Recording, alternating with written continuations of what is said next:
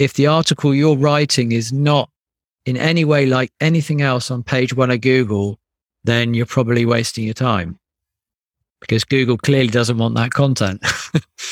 So this is the way you do it. It takes a lot of time to do it, but you get it right, it can work well. Welcome to the 10K Collective podcast for 6, 7 and 8-figure Amazon and e-commerce sellers, part of the amazing FBA podcast family. If you want to scale fast, target a 7-figure exit and enjoy the process, then keep listening. Today's sponsor is Eva, the most intelligent Amazon scaling toolkit online. Amazon sellers need exact, quick-to-read profit reports. Many sellers already pay a lot of money for these.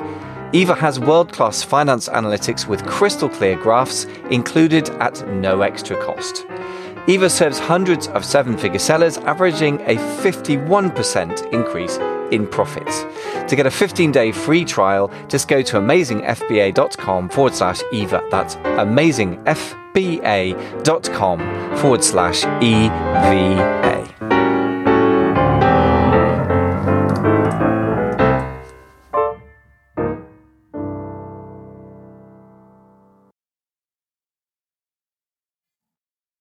Hey folks, welcome back to the 10K Collective podcast for 6, 7, 8-figure Amazon sellers. So we're talking about direct-to-consumer sites. Why are we even doing that for Amazon sellers? Well, most serious Amazon sellers with 6 or certainly 7-figure businesses that I know are very busy trying to get their direct-to-consumer site to work. Not easy to do, but Adam has cracked the code on this. Adam Wright from Super Green Tonic is our guest today. And we're talking today about how to create SEO in a meaningful way, how to do SEO rather, how to do some keyword research, and how to get cracking with writing and blogging such that you get some organic traffic. So really critical basic of internet marketing for years, but still it seems really counts and has produced a lot of money for Adam. So let's find out how he did it. Enjoy the show. So let's talk about the bit where you started making money, which is where the people want to jump straight in. Okay, where's the bit where I make the money? So obviously you're getting sales, I think from day one, from what I understand, with no paid traffic. Is that right? Tell us about that.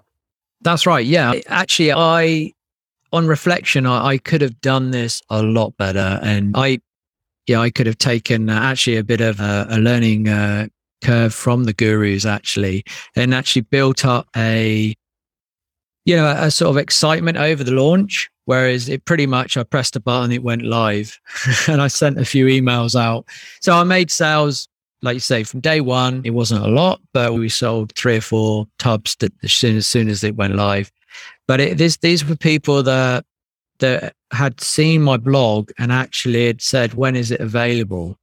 I emailed them, and then obviously I could sort of show on the blog, right, that it's live now. You can go across to the site. What I should have done in hindsight is generated an email list and actually had like an early bird offer. Sign up, 30% discount on the first sort of 100 people who come in the door. That's what I should have done in hindsight. So if I did it again, I would definitely do that. And that was the interesting thing about email. I'd never really done anything with email before. And everyone's telling me build a list, and I'm building this blog and I'm not even building a list. And it was only when the brand was live, and then we did the usual like email capture, and then we started building an email list. And I don't know if they want to segue straight into that, but that's actually what we found is a real sort of money earner really in terms of using the newsletter or actually just doing email marketing. Definitely want to talk about email marketing. I'm a big fan of it. I think it's pretty much the oldest form of, it predates the World Wide Web, doesn't it? Strictly speaking, I guess there's a difference in the internet and the World Wide Web, and email came first. I remember looking at my friends in the mid-90s when I was at university, which dates me, and they were using email. I thought, why bother? So I just completely ignored it, but it still makes money. But before we get into that, give us a bit of a taste of the results. So how long have you been in business, first of all, and what sort of numbers that have you managed to hit? Yeah. We went live sort of towards the end of 2019. In a few months in 2019, we did sort of $30,000-$40,000 in 3 months, maybe. So not huge amounts, but it was, like I say, early days. The following year, we did about 300 to 400. And then last year we did around 600. We've had a step up from this year, and we're well on course to do 7 figures this year. It's early days, but we've really surpassed what we did last year. Yeah.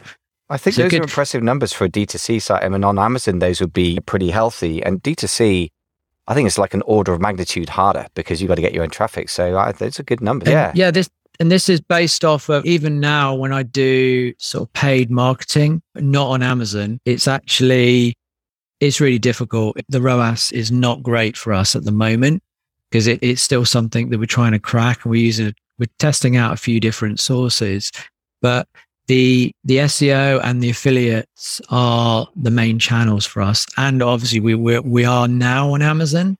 And so we do actually okay. I mean, it's early days on Amazon for us because that was a massive learning curve. And I do use an agency because, to be honest, my experience early days with Amazon wasn't good. And so I basically just went and got an agency to help set me up and get me going on that. Wow, interesting. So you're really coming at it from the opposite direction of a lot of e-commerce sellers. Very interesting. So definitely want to talk about email marketing. Before we get into that though, tell us about this blogging. Obviously it's worked well. If you're getting on track for 7 figures, most of which is driven by SEO and affiliates. Let's talk about affiliates as well, which is very interesting. Yeah. Obviously, you consider being an affiliate marketer yourself, selling other people's products. Presumably, you've got other people selling for you. We'll talk about that in a sec, 'cause that's quite different from what the majority of us do. But blogging, first of all. So we've gone through, you've got your 3 phases. So I'm dotting around here, but I'm just fascinated by your journey. So we had the 3 phases. You were blogging fairly randomly. Then you started blogging about super greens and supplements and things that you're really passionate about. Then you started blogging about your product's development journey. Was that the main driver of commercially viable traffic, do you think? Or what have you done in the SEO side to actually bring in people who buy stuff eventually? Yeah, you basically, if you've got nothing to do all day and you love writing random stuff, then you can follow that approach. But it is, after a while, SEO is challenging. And I've seen in the last few years, it's a cliche again, but it has got harder. There's more competitors. You've got to deal with Google, of course, Google updates. So even my blog, I've seen traffic sort of halve at one stage, then it went back up again. And so there is that sort of that Google dance you're playing with.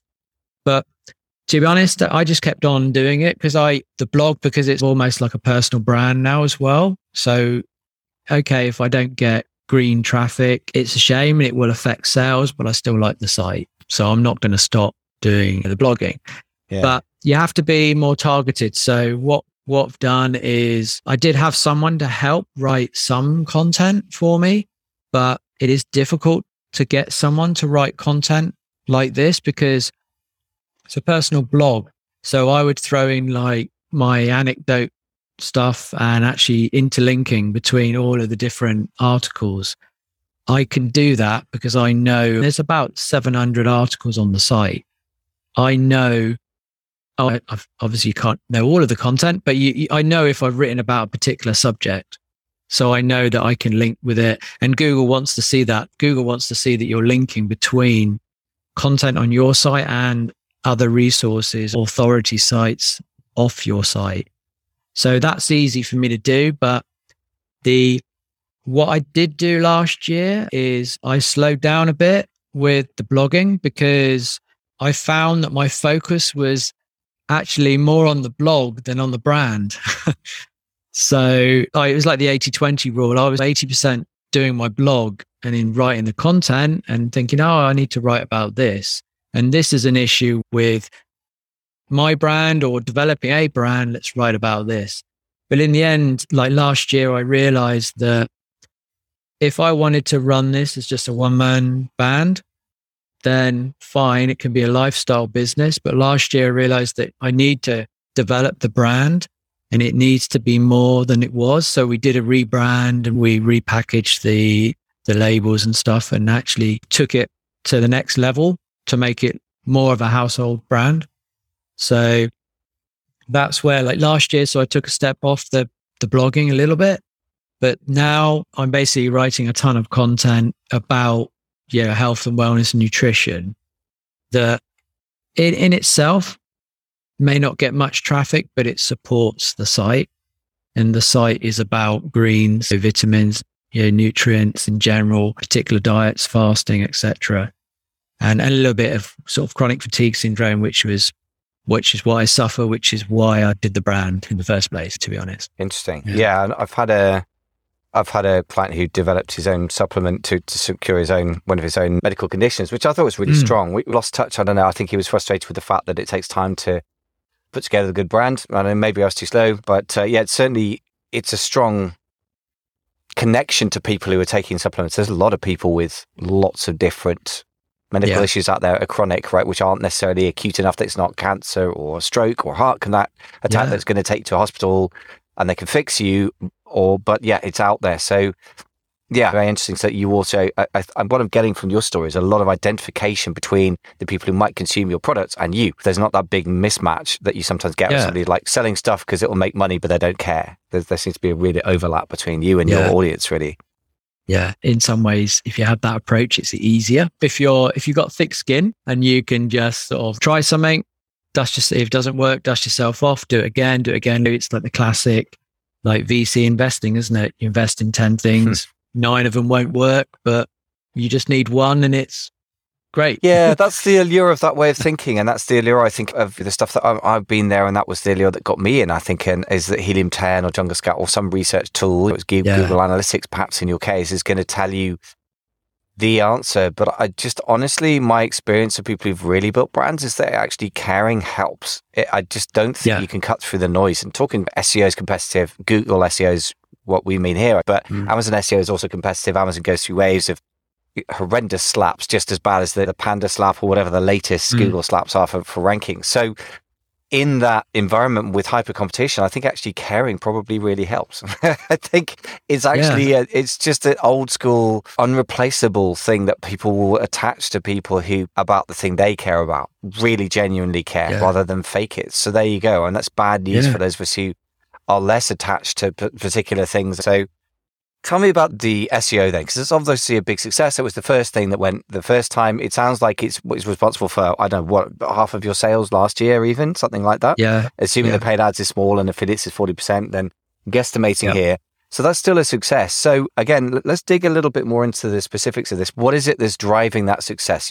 We talked in quite sort of general terms. You write a lot. Obviously, you write a lot in very general terms. Are you you write about writing things that are good for the brand, even though they're not necessarily going to drive sales or even traffic. But what about the pieces that actually give you the cash cow? How do those pieces get written and how do you choose what to write about? Tell us a bit more in detail. Yeah, if you could rank number one for, say, for argument's sake, greens powders, you'd be getting a ton of traffic. Okay, it's not bottom of the funnel, like what is the brand or the brand review. It's not that type of traffic, but it is pretty close. So that is very much like actually, I guess the simplest way of doing it is you're writing blog content that will cover, in an ideal world, the whole funnel. So you're writing about general, it could be greens related, sort of multivitamins in terms of certain ingredients. You could be writing about them, knowing that actually people will be interested. Like ashwagandha is a great ingredient. It's in a number of like greens products, but this is an ingredient that's got really popular in the last few years because it helps with stress. It helps relax. So this is why, if you can write a ton of content about this ingredient, then obviously there's some people just curious what this ingredient is, but some people actually want to take it. And then it's about trying to convert those people to a product that has this ingredient in. And it's not, and to be honest, it's not necessarily mine. There are some great ashwagandha products that just have that ingredient in it. In which case, what I do is I say, if you're looking for just a product with ashwagandha in it, then these are a few. And actually, I do recommend, in some cases, Amazon, although they pay rubbish affiliate commissions. But I will say, just have a look on Amazon. Yeah, interesting. Yeah. So you're willing to recommend things that are, again, it feels like it's about three things, which is more sophisticated than your Amazon seller is just generally, so I'm going to pay for click today. Can I get the sale tomorrow or the next day? This is like a slightly more sophisticated, is you've got to build a brand that people actually care about. But also, I think what you're also doing is giving content that invites people to come back to a trusted source of content, whether or not you make any money from it that day or that month, which I think is really smart. It's exactly why I'm, interviewing you for the podcast. I don't know if we've got any affiliate deal set up or not. To be honest, I don't think it's that important. What's important to me is engage the audience. Okay. So let's talk a little bit about this, covering the whole of the funnel. In other words, so those who are not familiar, the top of the funnel is basically people, things like, I feel a bit tired, what supplements could I take? Fairly general sort of question to Google. Yeah. And the bottom one is cheapest ashwagandha supplements for UK males, or something very specific, high buyer intent. Are you trying to hit all those people at different stages of the buying journey / the funnel in one article, or are you trying to separate out in different articles, so some are designed for those who are very close to buying? How do you split that up between the different articles? What's the sort of blog structure, if you like? Right. The first point is I should be. Now, whether I'm doing that effectively is up for debate, but I should be. That's what I should be doing. But it's a case of, to be honest, if you're trying to rank in Google for, I'm feeling tired, what can I do? You're never gonna rank for that. Yeah, that was probably a bit of a dumb example. Yeah, it was just an example, but it is a good point though, because at the very top of the funnel, it's going to be difficult on a blog to get. You've got the Healthline, PubMed, you've got all of the Cosmo type high authority sites in Google. You're never going to get above there. And this is what some of the SEO tools are useful for. They can actually give you some data to say, if you're going to write about this, you haven't got any hope of getting on page one. Now, there's a secondary. You could take the argument, and I know I have done this, and actually, I first wrote about greens products. I wrote a 9,000 word article that took me about a week to write about greens. And it was literally everything I could research on greens. But in the end, it was just so much information. It wasn't a good article because it was just too long. So I broke it out, and then I, in a way, broke it into like middle and bottom of the funnel type content. So, for instance, I'll write about on separate articles. So I talk about the best greens powders, make it clear it's that my brand's in there and other popular brands. And I actually am honest that some of the other brands I quite like, but again, there's some negatives, and those negatives I've turned into why I've done mine. So I make it clear. You have to be transparent that you're doing that. Obviously, otherwise it's deceiving. You have to be honest that you're doing this. And then I review my brand and actually say, this is a good thing. I also look at what are the side effects with greens products, the bloating, constipation, that some people do have these experiences, and why. So we talk about that. We talk about common ingredients within these products, which can then result in like another page with saying best, for argument's sake, ashwagandha products. Oh, and if you don't want to buy a single one, why not buy a product that has it in and actually have the benefits of having all these? So you can do that. You can end up writing a massive list of all the content. And then if you're doing it like a seasoned SEO, you would go in, use tools and go, okay, how much do I need to write about this? What sort of subject matter? What is the intent on this article? Is it purely informational? Is it commercial? If it's informational, then it has to have a certain informative content and not be promoting products. If it's commercial, what's on page one of Google? If the article you're writing is not in any way like anything else on page one of Google, then you're probably wasting your time, because Google clearly doesn't want that content. So this is the way you do it. It takes a lot of time to do it, but you get it right, it can work well.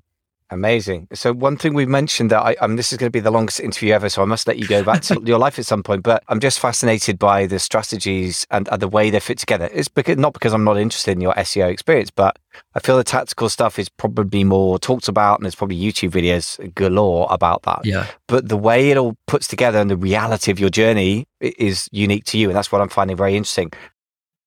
Thanks for listening to another episode where we've interviewed Adam Wright from Super Green Tonic about today SEO for D2C e-commerce, so direct to consumer, having your own website and getting your own traffic there. It's kind of the holy grail for a lot of people. And like the holy grail, it can feel very out of out of sight, untouchable, hard to get. So hopefully Adam's story tells you that, from the horse's mouth, that it is not only doable, but can be very successful. So hope you took some good things from today.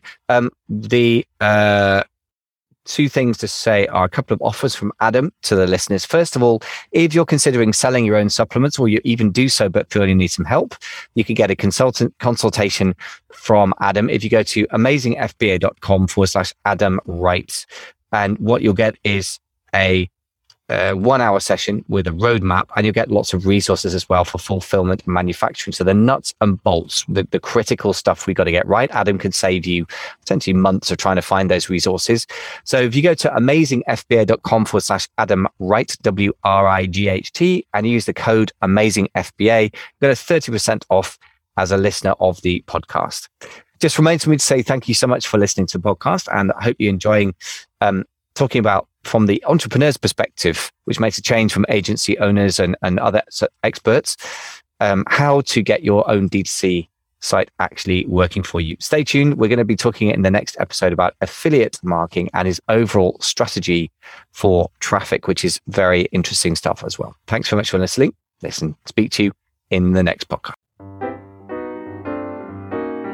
Thanks for listening to the 10K Collective podcast for 6 and 7 figure Amazon sellers. I really hope you found the show helpful to you. Please don't forget to subscribe to the show. And if you're on Apple Podcasts, please do leave us a quick star rating. It will take you all of 30 seconds to do it, but it does mean we can be found by and help many more e-commerce business builders. I wish you fast and profitable scaling, and I hope you enjoy the process of building your 7-figure Amazon business. Thanks very much for listening.